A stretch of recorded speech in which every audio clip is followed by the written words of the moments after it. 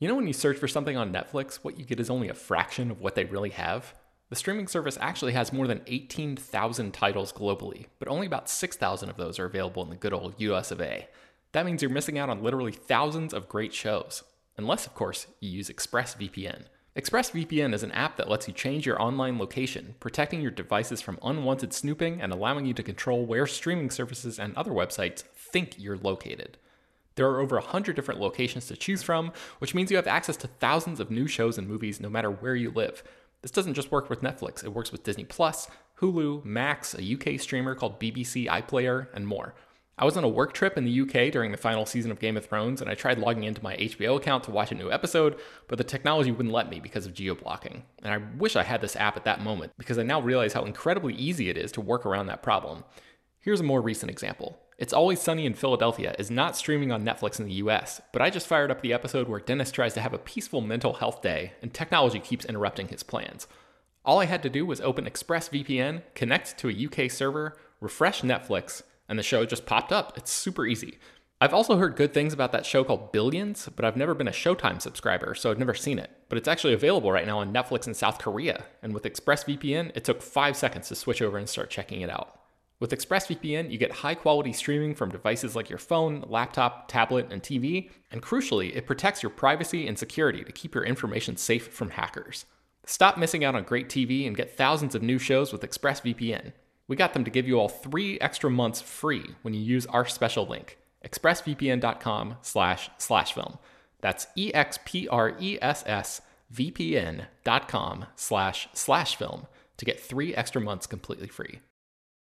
For the ones who know safety isn't a catchphrase, it's a culture. And the ones who help make sure everyone makes it home safe.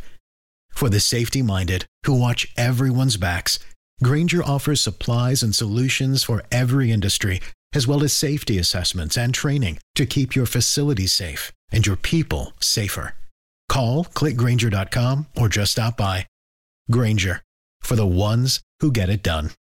Hello, everyone. Welcome to Slash Film Daily for Thursday, December 1st, 2022. On today's episode of the show, I'm going to talk about the latest film and TV news. My name is Ben Pearson. I'm an editor at slashfilm.com, and it's just me today. Just a quick news episode. I wanted to run through 4 stories for you today. First up, James Cameron, making a lot of headlines in the lead up to Avatar: The Way of Water, which is coming out in just almost a little bit more than 2 weeks at this point. Hard to believe after all of these years. But now James Cameron is saying that, you probably know that there are several other Avatar sequels planned. Cameron is now saying he could make Avatar 6 and 7 if people want them. So he would probably have to be involved in some sort of producer capacity, because his quote here is, obviously, I'm not going to be able to make Avatar movies indefinitely. The amount of energy required, ... I would have to train somebody how to do this, because I don't care how smart you are as a director, you don't know how to do this. Typically aggressive quote there from Cameron, who, I mean, say what you will about the guy and his personality and his sort of like hot-headed temper and the dictatorial method which he was widely known for using as a director.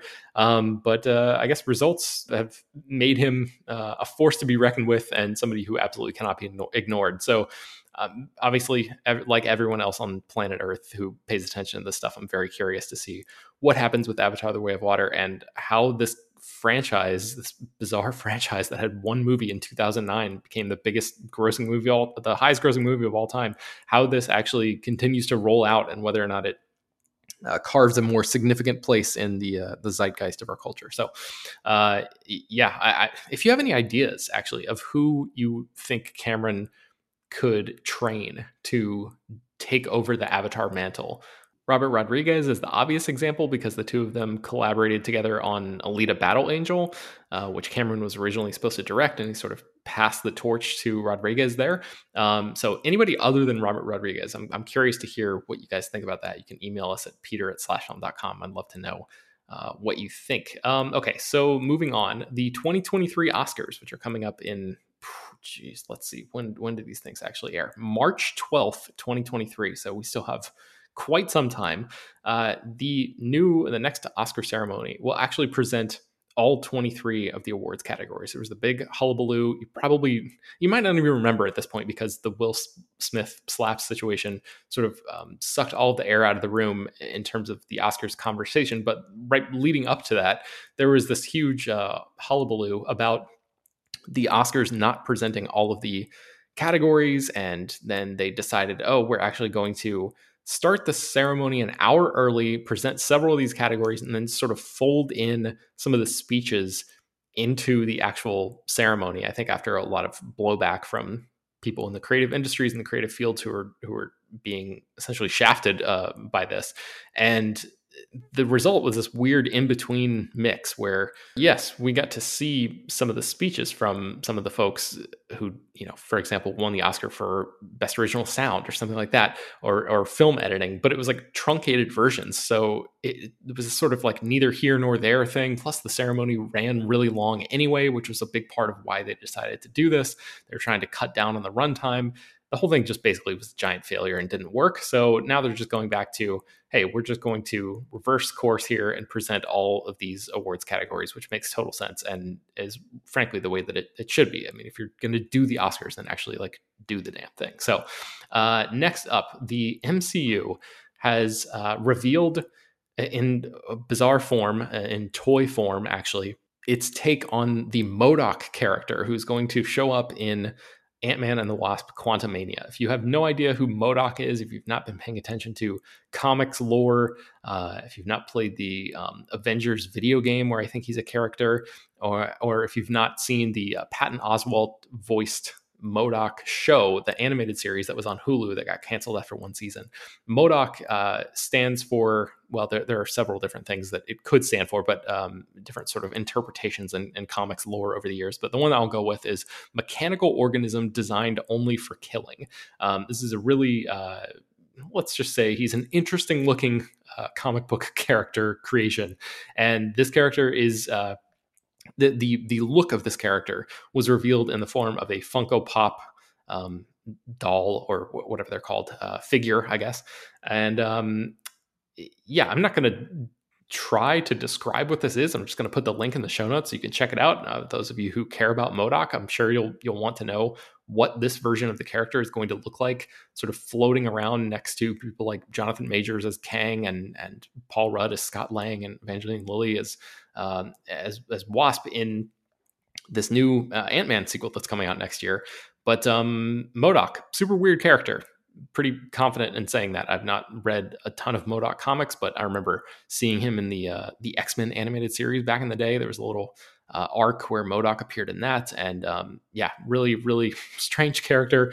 Very curious to see how somebody that heightened is going to fit in to the MCU, which, as sort of bonkers as the stories get, sometimes those movies tend to try to have at least some sort of feeling as if it's grounded in a version of reality. So the MODOK version of this character, I'm curious if it's like a fully robotic thing, if it's actually like a human who's transformed into this, what's going on. But anyway, we'll see when Ant-Man and the Wasp: Quantumania comes out next year.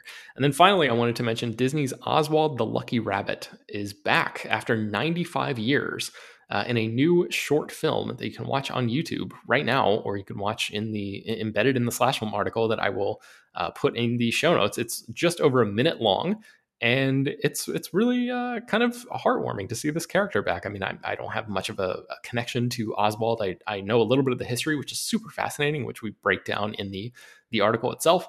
Yeah, the Oswald the Lucky Rabbit short is very cute and reminded me a little bit of the 2013 short film called Get a Horse, which I think was at least Oscar eligible. I don't know if it won an Oscar for Best Original Short or something, but that was a great short. I don't know if that's available on Disney Plus, but if you missed that one back in the day, that one's really, really enjoyable. And this one, while being much shorter and just like pure black and white to throw back to the old Oswald the Lucky Rabbit aesthetic is really enjoyable too. It's a good way to spend a minute and 7 seconds of your time. So that'll do it for today's episode of the show. You can find more about everything that I mentioned at slashfilm.com. I will link to all these articles in the show notes so you can read more about them. Slash Film Daily is published every weekday, bringing the most exciting news from the world of movies and TV, as well as deeper dives into the great features you can find on the site. There's a ton of great interviews up right now. Ryan Scott interviewed the cinematographer of RRR, which is, I think, my favorite movie of the year. It's going to be tough for something in the last stretch here to knock that off my list. That interview is really great. Check that out on slashfilm.com. You can subscribe to the show on Apple, Google, Overcast, Spotify, all the popular podcast apps. You can subscribe to our newsletter, which I highly recommend you do. You can send your feedback, questions, comments, concerns, mailbag topics, and suggestions for James Cameron passing the torch on in the Avatar franchise to peter@slashfilm.com. Make sure to leave your name and general geographic location in case we mention your email on the air. Don't forget to rate and review the show on Apple Podcasts. That really does help us out a lot. Tell your friends about the show. Spread the word. Thank you so much for listening, and we will be back with a new episode tomorrow. For the ones who know safety isn't a catchphrase, it's a culture. And the ones who help make sure everyone makes it home safe.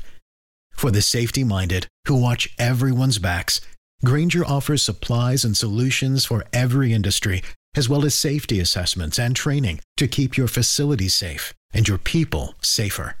Call, click Grainger.com, or just stop by. Grainger, for the ones who get it done. When you need mealtime inspiration, it's worth shopping Kroger, where you'll find over 30,000 mouth-watering choices that excite your inner foodie. And no matter what tasty choice you make, you'll enjoy our everyday low prices, plus extra ways to save, like digital coupons worth over $600 each week. You can also save up to $1 off per gallon at the pump with fuel points. More savings and more inspiring flavors make shopping Kroger worth it every time. Kroger, fresh for everyone. Fuel restrictions apply.